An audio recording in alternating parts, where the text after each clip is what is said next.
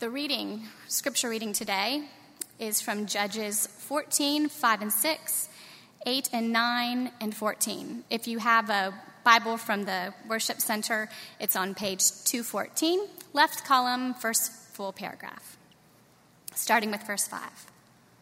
Then Samson went down with his mother and father to Timnah, and they came to the vineyards of Timnah. And behold, a young lion came towards him roaring. Then the Spirit of the Lord rushed upon him, and although he had nothing in his hands, he tore the lion in pieces as one tears a young goat. But he did not tell his father or his mother what he had done. Verse 8. After some days he returned to take her, and he went aside to see the carcass of the lion. And behold, there was a swarm of bees in the body of the lion, and honey. He scraped it out into his hands and went on, eating as he went. Then he came to his father and his mother and gave some to them, and they ate. But he did not tell them that he had scraped the honey from the carcass of a lion. And then Judges 14. And he said to them, out of the eater came something to eat. Out of the strong came something sweet. And in 3 days they could not solve the riddle. This is the word of the Lord. Thanks be to God. Well, we are going to spend some time this morning on the riddle of Samson and the riddle that in some ways is Samson. We're going to take some time this morning in this series on the roots of revival. And we have set before us today here in the book of Judges one of the most curious figures in all of the Bible. Not only in the book of Judges, but in the whole course of Scripture. This man, Samson, who in so many ways in his own life embodies Israel's story that's in the book of Judges. The book of Judges opens in chapter 2 saying that after Joshua died, another generation arose that didn't know the Lord, two things about them, that didn't know the Lord, and that forgot his mighty deeds. So they didn't have a living, vibrant relationship with God. They had a form of religion, but not real essence, not the real root of the thing.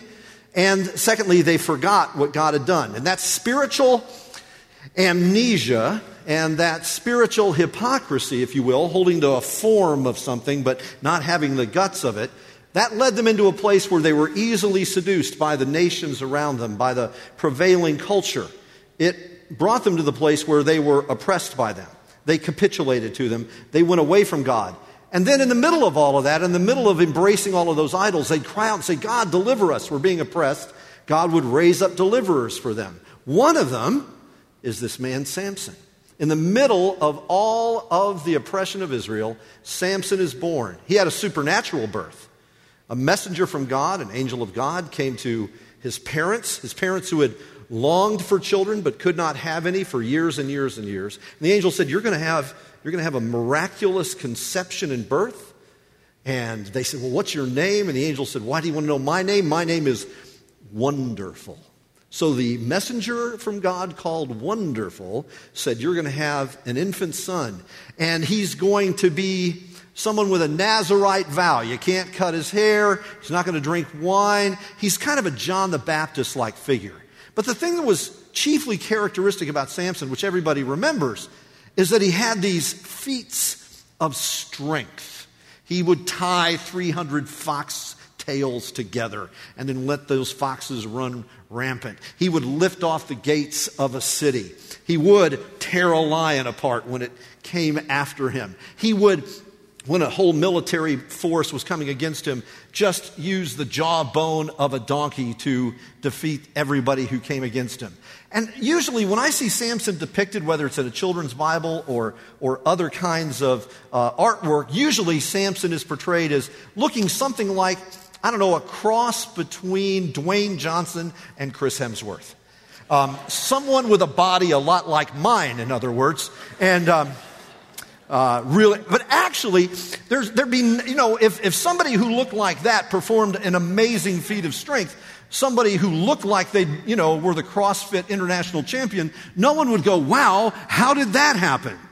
I suspect Samson looked more like the president of the chess club. And yet, all these feats of strength were coming from him. How did it happen? Well, in the text we just read, it said, the Spirit of the Lord rushed in upon him.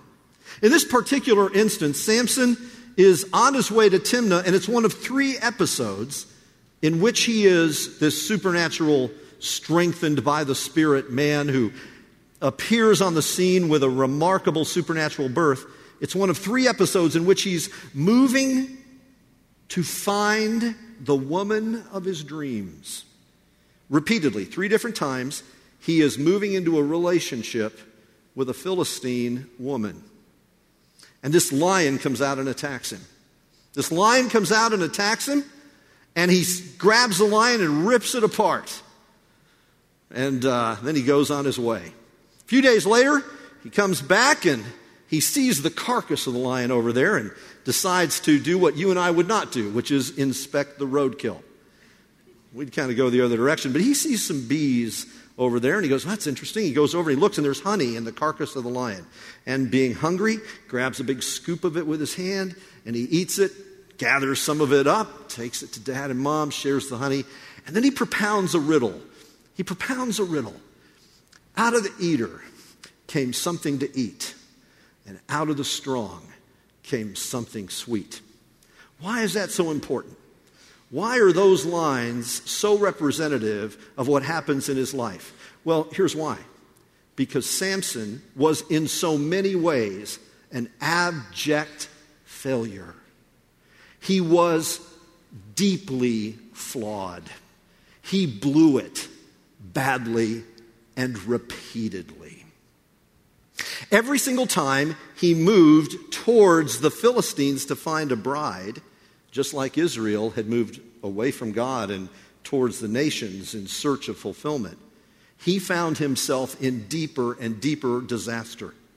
It culminated ultimately in his meeting and building a relationship with a woman named Delilah, who was asking him, where did you get this supernatural strength? Now, she's kind of a spy for her fellow Philistines. They want her to find out where this strength comes from so that they can capture him and make sure that he doesn't inflict any more pain on them.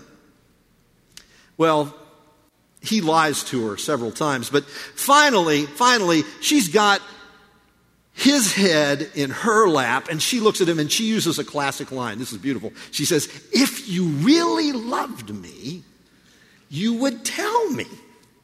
And he does. He says, it's all about the hair. And so when he falls asleep, she calls some people in and they cut off his hair. And then all of the strength is gone. And you know what happens? His eyes are gouged out by his Philistine captives. They chain him up and they hook him to a grinding wheel so that in a prison in Gaza, he is just going around in circles, grinding out wheat for the Philistines. He has failed. This man with this tremendous purpose, this man with this tremendous calling, this man on whom the Spirit had come, he's blind, he's weak, he's been captured. Rather than serving God, he's grinding out grain in a prison for the Philistines. It's over. It's hopeless, isn't it? Because how could God ever use someone who's a failure? But that's why I love chapter 16. It's one of my favorite verses in the Bible. However, this is verse 22, however, the hair on his head began to grow. I love that verse. Yeah. The hair on his head began to grow. God was not finished with Samson. There are people sitting here this morning who have blown it. We're flawed. There's a person standing here before you, me, who's blown it. We're flawed. We're fallen and we're broken and we're sinful people. And sometimes we have done so to the point of real disaster. To the point of we're not even sure if we can really come to terms with what's gone on. That lion has attacked us. That lion, Peter said that the devil prowls about like a roaring lion seeking someone to devour. And sometimes that lion comes in and attacks us. And sometimes the temptations are what we succumb to. And we're seduced by it. And we fall. And it's hard for us to admit the ways we've fallen. Our own lies, our own power grabs, our own greed, our own envy, our own lusts, our own passions which have led us astray. It's hard at times. And people will say to me, well, Pastor, you don't understand what I've done. I mean, this and this and this one that I don't think I should mention it, but you don't understand how bad it is. But you know, Paul wrote in the New Testament that God had had mercy on him as the chief of sinners. So however bad you think you are, he's worse. And God had mercy on him. And that example, that God would have mercy on the chief of sinners, means that wherever you may think you're sitting this morning, in reference to whatever fall and sin you may have, you need to know this morning that there is mercy and the hair on your head can grow again. Sometimes our prisons are because of our own actions. It's what we've done. Sometimes it's because of what other people have done to us. Sometimes we've been attacked. Sometimes somebody's come against us in ways that were destructive and harmful. Sometimes it's a disease, the death of someone we love and cherish. And in these circumstances, we build ourselves not just prisons of resentment, but we move into the cells and we start to decorate because we have no intention of leaving them. We actually like our pain more than we desire healing. But whether it's our own sins that we've committed or the sins of others committed against us, we start to really think that God can't use us anymore. It's too late. It's over. It's done. Samson sure looked that way. In chains, eyes gouged out, everything a disaster, grinding out grain for the Philistines rather than serving the purpose of God. But his hair began to grow back. Here's why. Because the redemption of Samson is hidden in the riddle of Samson. Out of the eater came something to eat. And out of the strong came something sweet. Out of the attack, out of the disaster, out of everything that was going on, emerged promise. Out of the pain came hope. In 1937, a British member of parliament named Lady Astor was visiting in the Soviet Union and was in a conversation with the then Soviet leader Joseph Stalin. Stalin was inquiring of her about various parliamentary leaders. What about Stanley Baldwin? What about Neville Chamberlain? And so on. And then he came to ask Lady Astor about one of her neighbors. What about Winston Churchill? Churchill lived about 5 minutes up the road from Lady Astor's place. She lived in the ancestral home of Anne Boleyn. It's only about 5 minutes between their houses. And Lady Astor hated Churchill. She hated him. She was an American who had married into English aristocracy. Now she's there as a member of parliament, powerful person, and she despised and she hated Churchill. She told Churchill, if I were your wife, I'd poison your soup. And Churchill said, if I were your husband, I'd eat it. These people did not like each other. They did not like each other. Stalin pulled her aside. He said, okay, Chamberlain, okay, Baldwin, what about Churchill? This is in 1937. Oh, she said, Churchill, he's finished. You know, he hadn't even gotten started. But as everyone counted him, he was out. He was done. It was over. He was laying bricks at Chartwell. He was in the wilderness of politics. He had no influence left. He had nothing but debt. Everything was over with except the dark depression that afflicted his soul. But you know something? In the middle of all of that, he was being made ready for something.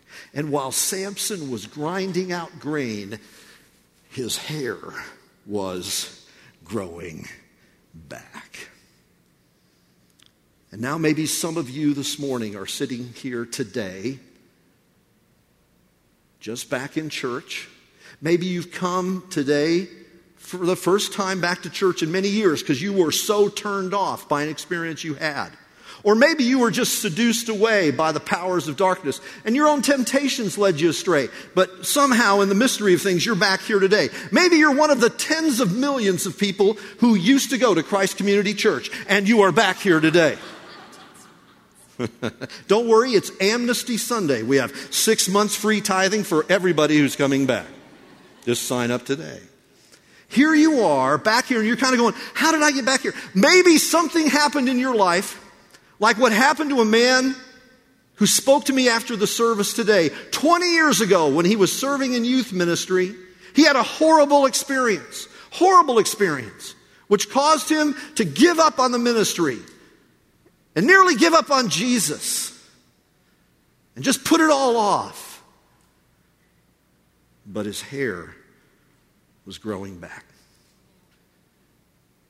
And he finds himself now going back to seminary, getting ready to re-enter and see what God would do through his life. I want to tell you this morning, whether it's your sins or somebody else's sins, whether it's your skepticism and doubts or someone else's pain that you have watched them endure, that whatever it is that's going on in your life that has caused you to be sidelined, there is a chance for you right now, here in this moment, to renew the call. And here's why.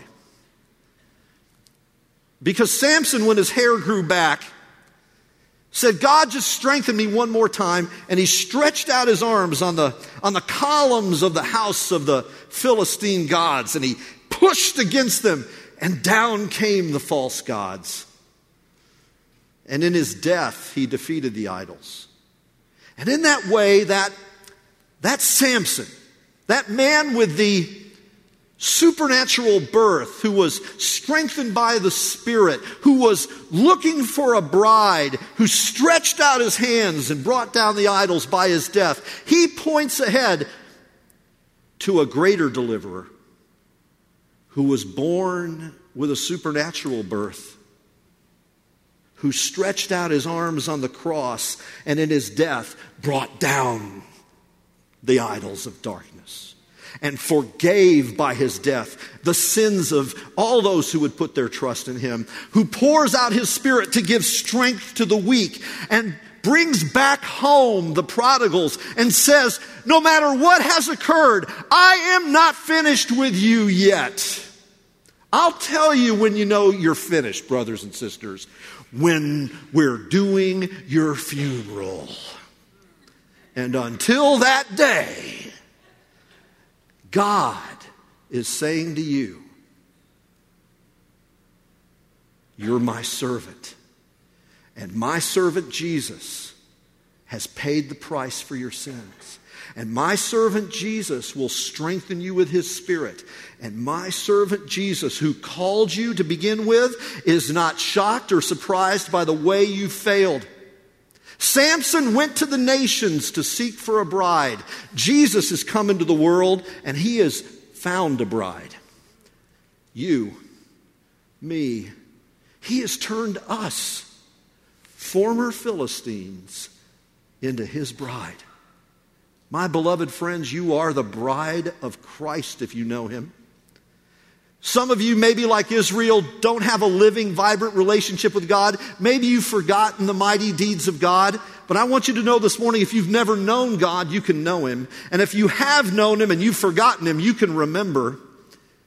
And if you've been far away and now God, by his grace, has brought you here right now to this moment, I want you to know the Holy Spirit is here. Because while you've been away and grinding out grain for the Philistines, your hair has been growing back. And God brought you providentially to this service at this moment, on this day, to say to you, I'm not finished with you yet. And all you have to do is say, yes, Lord. Use me. Here am I. Use me. Pray with me. Lord, we have failed. We are flawed. We have chased after other gods. We have been attacked by the lion. But Lord, I pray that in the midst of the brokenness and the pain, that you would, by your Spirit, enter into those places in our hearts this morning, for all those who are dismayed, for all those who are discouraged, and you would bring something sweet out of the strong. That you would bring something to eat out of the eater. That out of the enemy's attempt to consume them and destroy them, that you would meet them in this moment of the cross where Satan thought he had won and was actually defeated. That you would meet every one of us right now and you would renew in us the call of grace.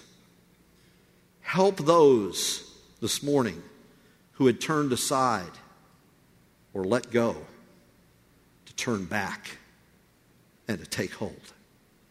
And to take hold of you, Jesus, as you take hold of us. Do this, we pray, by your mighty power. Let the Holy Spirit that came on Samson, the Holy Spirit that came on Jesus, the Holy Spirit that came on the apostles at Pentecost, let the same Holy Spirit breathe life into your people now. Let your same Holy Spirit strengthen us now so that we may take up the calling to which you have called us. For Jesus' sake we pray. Amen. Amen. Amen. Thanks be to God. Hallelujah. Would you stand with me and let's confess our faith together. Christians, what is our hope for the new creation? Our hope for a new creation is not tied to what humans can do. For we believe that one day every challenge to God's rule will be crushed. His kingdom will fully come and the Lord will rule.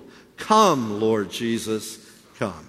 Amen. And until that day, we're given the immense privilege of going into the world to share the gospel of Jesus with everyone. One way we do that is through the gifts we give in worship, by our offerings, our tithes. This morning, as we go towards the end of June, the end of our fiscal year, we want to honor God with our giving, putting Him first in our lives, finishing out strong, and seeing how the Lord will use these gifts for the extension of His kingdom. Let's pray for that.